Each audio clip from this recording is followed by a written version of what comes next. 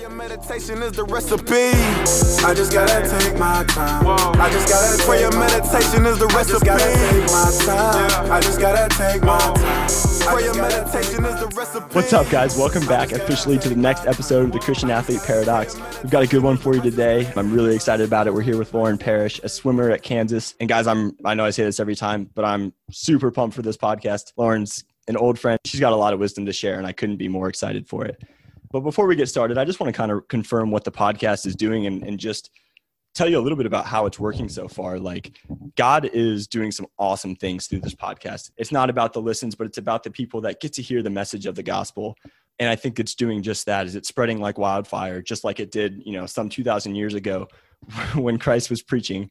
So I think that's super cool to just see how it's affecting lives around the country. And honestly, it's just to be an encouragement to you guys and to tell a little bit about what's going on in our lives and how God is using our circumstances to make his name known. And I think that's just what it's really about. And it's really cool to hear. But guys, so I went to high school with Lauryn, to Fishers High School in Indiana. And when college hit, we went our separate ways. I went to Virginia and she went out west to Kansas. But I think it's a really cool way to connect with Lauryn. So Lauryn, thank you so much for being here.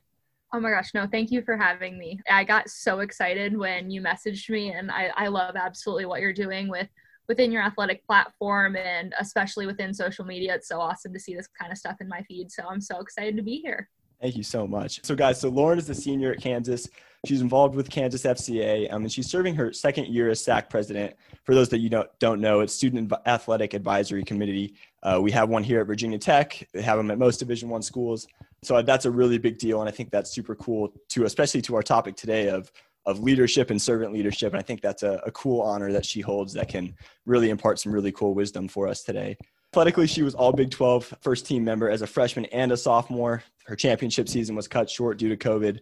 But like I said, guys, we're talking today specifically about leadership. And I think Lauryn has proven that out of the pool and in the pool that she's a leader. But I think when I was talking to her about what we wanted to talk about, the idea of leadership looks different for us as believers. And I think that's a really cool topic to dive into today.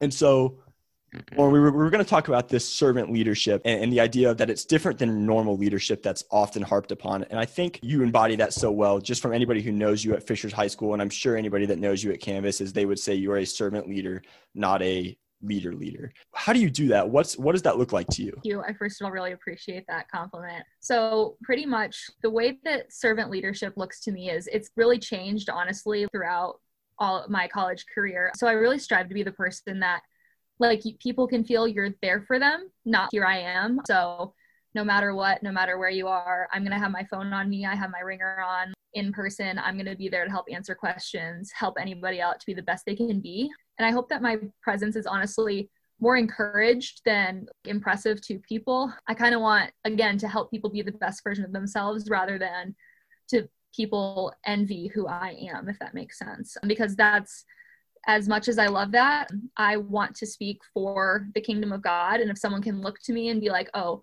that right there is a believer who is really speaking the gospel. And if that's how a believer acts, that's how I want to act. And that's kind of how I want to present myself.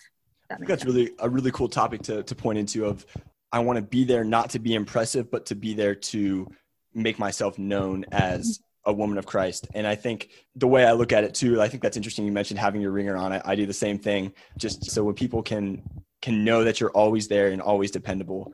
Yeah. My goal, honestly, every day is one, to make at least one person's day every day. I think that's huge. For someone to leave an encounter with me and just say wow, that right there is an incredible woman in Christ. And I am known as a swimmer. That's kind of my thing. I've been doing it longer than I can ever imagine. I'm on my 16th year now, but I'm not just a swimmer. I'm not just a student. I'm not just whatever else I do. If someone can see through my actions that I'm working to glorify our Father in heaven, and that right there is probably the best compliment I could ever receive. And that is what I really am striving to do with my platform within athletics. It's funny. I think that's awesome. And I think one of the things you mentioned that I wanted to comment on is that when someone looks at you, they say, wow, that's a believer. That's a woman of Christ. But I think even beyond that is, what if they don't know? What if that never comes up in your conversation? And so they say, there's something different about her. What is it? And then the common denominator becomes Jesus Christ. And I think that's such a cool way to represent Christ beyond the name of Christ. And so one of my favorite quotes is preach the gospel always, and if necessary, use words. Amen. And so the name doesn't have to be spoken. The name of Jesus is spoken through our actions. And I think it's obviously important to say the name of Jesus, but it doesn't have to be said. Like you show the common denominator. Well, what's so cool about it is even if you don't mention it, that almost intrigues someone to want to get to know a little bit more about you. That all of a sudden leads to a conversation about, yeah, I'm super into my faith. Would you like to come to church with me one Sunday? Do you want to join FCA? I have a Bible study over here. You're more than welcome to join. Like little things like that, I think are so huge when spreading the gospel and expanding the kingdom of Christ. And I think now more than ever, again, a great example is this podcast, how sermons are online now. It's becoming so much easier now to spread the gospel in a sense. It's just in a different way than it has been in the past. And it's so cool and definitely something that I can probably say like I've been able to witness like a lot of people do over the past couple years and like relationships with them, which is so exciting. And it's so awesome to watch people's like lives change like that.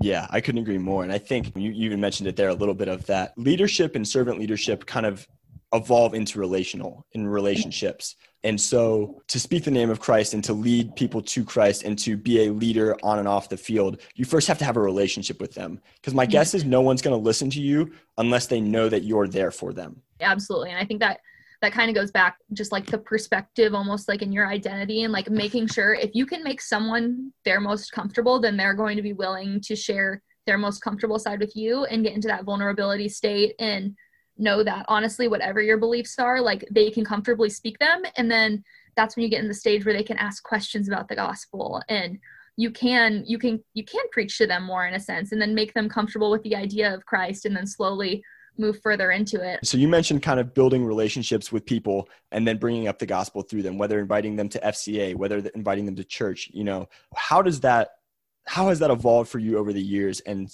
understanding that I want to be bold about my faith, but not necessarily shove it in people's faces. So what does that look like to you? And like, was that ever difficult for you? And how did you transition that? I would say, honestly, my biggest jump with that was in the last year and a half, maybe. Growing up, I've always been a believer, went to Sunday school when I was little. And then once I kind of hit like junior high and high school, Sundays kind of picked up in my house. I have a younger sister who's a basketball player. And so we just kind of stopped like attending church regularly, always came to FCA in high school, but it was kind of cool when I got to college. I got to kind of make that decision for myself, what I wanted to do. And I was one of those people that was kind of almost discipled into the church in a sense. So my first semester of college, I had lost, my grandpa had passed away. I had moved 8 hours from home. A long-term relationship had ended with me and I was kind of just confused where I wanted to take my life. And my best friend was just like, why don't you come to church with me? I was like, okay. Like, I was like, I don't know. Yeah. It was one of those things where I was like, can't hurt. Like, let's try it. And okay.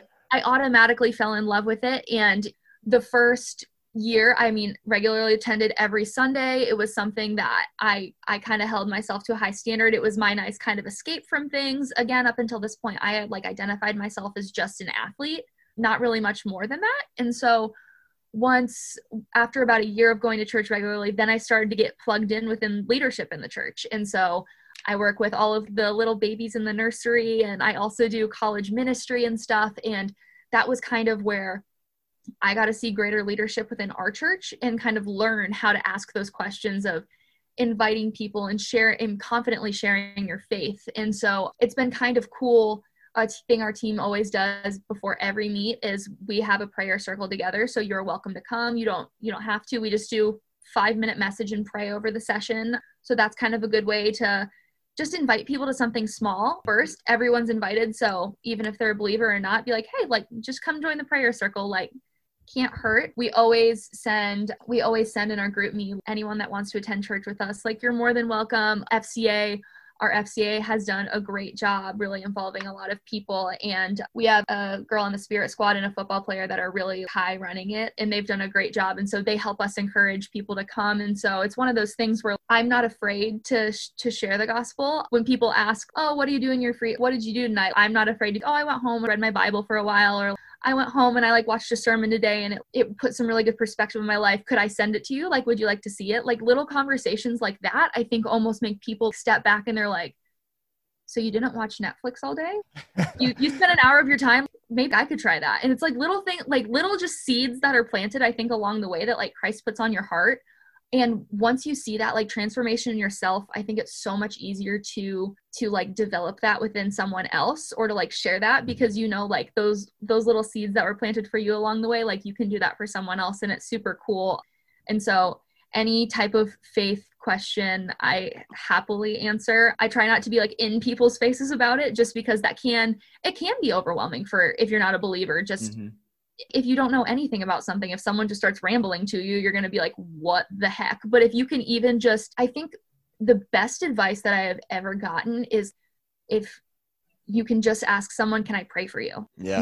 No one's going to say no to a prayer. Just be like, I know that you're having a rough day. Can I pray for you? And I think that honestly moves mountains. And I think the power of prayer is so undervalued. Undervalued. That is the word I was looking for. Yeah. It is. It's so undervalued, in my opinion. It's like the easiest thing we can do in the church, yet the most undervalued thing. I don't know.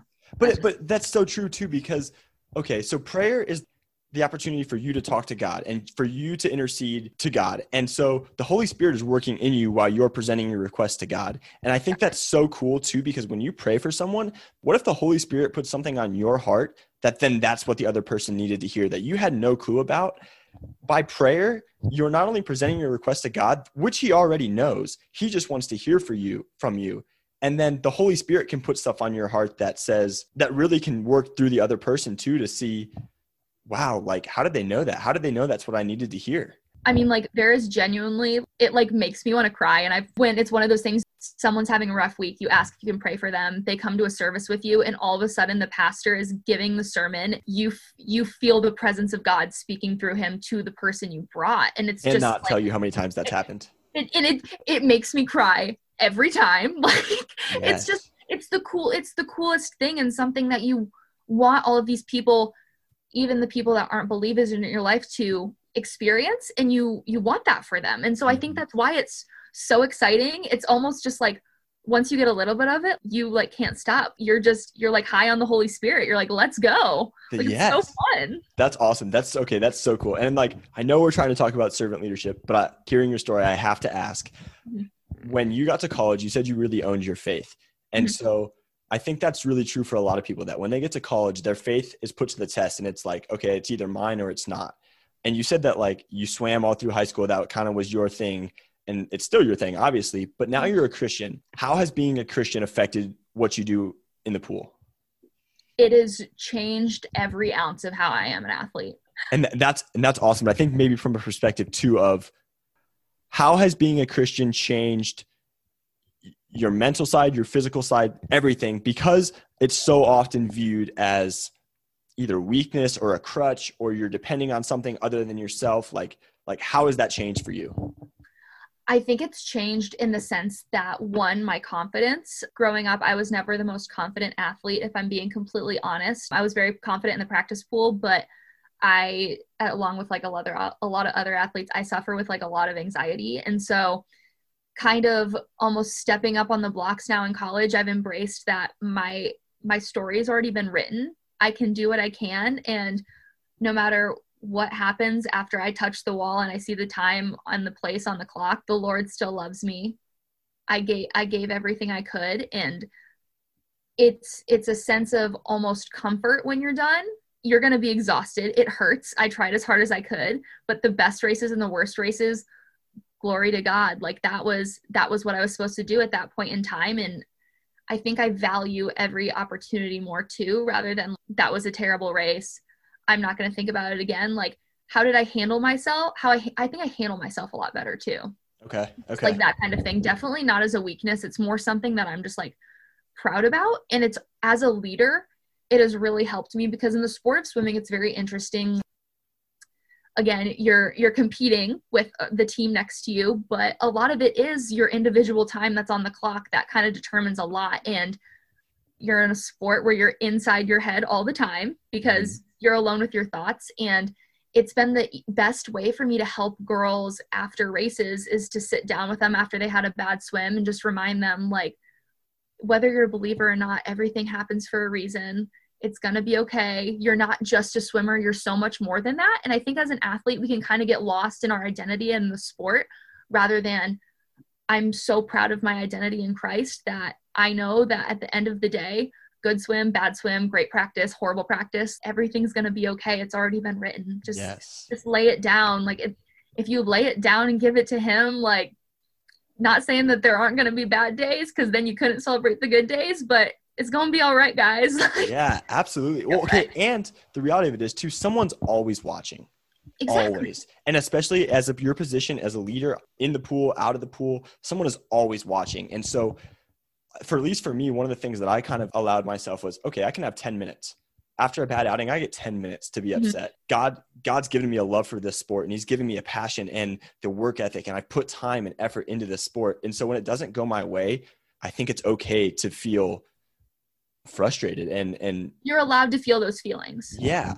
But at the end of the day too, someone's always watching. And so if that, I've seen outings affect guys for 3, 4, 5, 6 days until they get to throw again. And then it's just not worth it. That wrecks your whole week, and that's just not worth it. God says you're so much more than that. And so for me, it's 10 minutes. And then, all right, I get to cheer on my teammates. I get to cheer on my team. I get to take a next step and say, okay, God, thank you for that outing. I got an opportunity that I may not have otherwise had. Someone may not have had that opportunity. Oh, I absolutely agree. And I think, honestly, in my career, I think the best way that this was tested for me was, so we ended up having Big 12s this past spring, and I had pneumonia for 2 months and went to Big 12s, and the meet was not as planned, but I can genuinely say I've never had to take that stance of like actually owning up to it. And I think it was my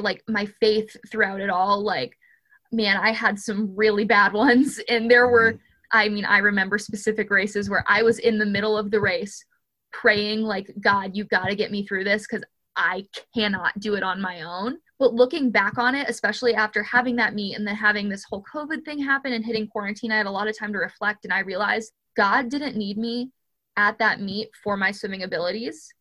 He needed me there as a leader for my other teammates who were struggling on their own, who didn't have that consistent reminder of to look back at your faith, to know that it's going to be okay. That's I found awesome. That was my role in that meet, rather than in the moment where I was like, oh, I'm here for swimming and this could be terrible. It was the first time I'd ever been in a meet where I was so calm in myself. And it was really cool, or it's really cool to look back on it and be like, wow, like God really moved mountains there for me, because that's not how I used to react, especially in like high school and stuff. Yeah, that's awesome. I think that's awesome. Well put. One of the things I want to kind of transition to a little bit is we've seen the way that we feel like God calls us to be leaders and how we're supposed to have relationships with people. But I think the Bible also has a lot to say about servant leadership, maybe not leadership in general, but servant leadership, because I think it's interesting. You pulled this fact out and I went and looked it up and I was so intrigued. It says, I found it on Twitter. It was awesome. It says being a servant is mentioned over 900 times, and being a leader 6. In the New Testament 4. And so I went and looked up those 4 in the New Testament. And I thought it was super, super interesting. Let me see if I can find it. Yeah, it was cool actually. So you and I had chatted about having this or doing this, and I was praying over it. And I'm not kidding. Like an hour after you and I decided we were doing servant leadership, I'm like scrolling through Twitter and this came up, and I was like, oh yeah, God, we're on the same wavelength here. Like, let's roll with it. That's okay. That's awesome. That's so cool. But okay, so the thing that I was going to point to specifically is the Bible says that for the Son of Man did not come to the world to be served, but to serve. And so if we're called to be like Christ, we're supposed to exemplify that. We're supposed to not come to be served as upperclassmen, as leaders. It's not what can the freshmen do for me? It's okay, how can I serve them? How can I reflect Christ to them? But one of the things I thought was super interesting when I looked up the 4 times that leader is used in the New Testament, 3 of the examples are of God warning his disciples of that particular phrase. The 4th time is used in Hebrews, which is the one anomaly. And it says in Hebrews, obey your leaders and submit to them, for they are keeping watch over you. And if you actually translate it to the original Greek language, it's not elevating the leaders, but rather the connotation is focusing on the following: warning against pride and arrogance, saying that if you don't yield to direction because you don't want to accept that other people's ways are right, then you're not putting yourself in the position of the submission to God, essentially. And so I thought that was so interesting that if you're going to talk about leadership, it's not in the Bible. We're not to elevate ourselves.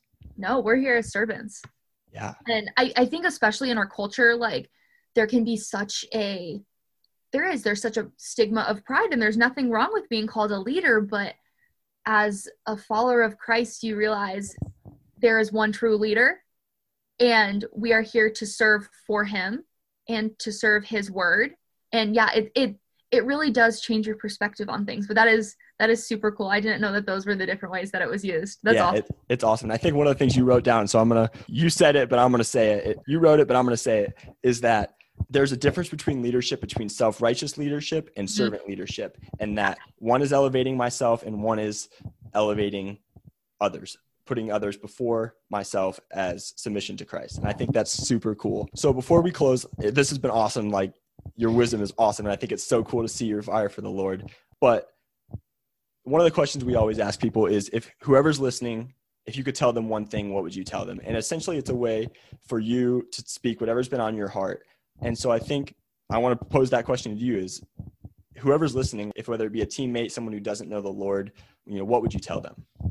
Yeah. So I was really prepared for this, because after listening to your other podcasts, I was like, this is something I've really got to think about and pray over. And God really put on my heart to continuously just strive for community.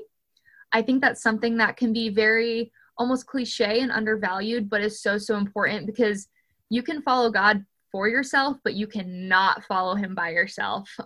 I mean, that was from our pastor like 2 weeks ago. No, athletics has just given me so much in my life, like all of my role models, like every life lesson, honestly.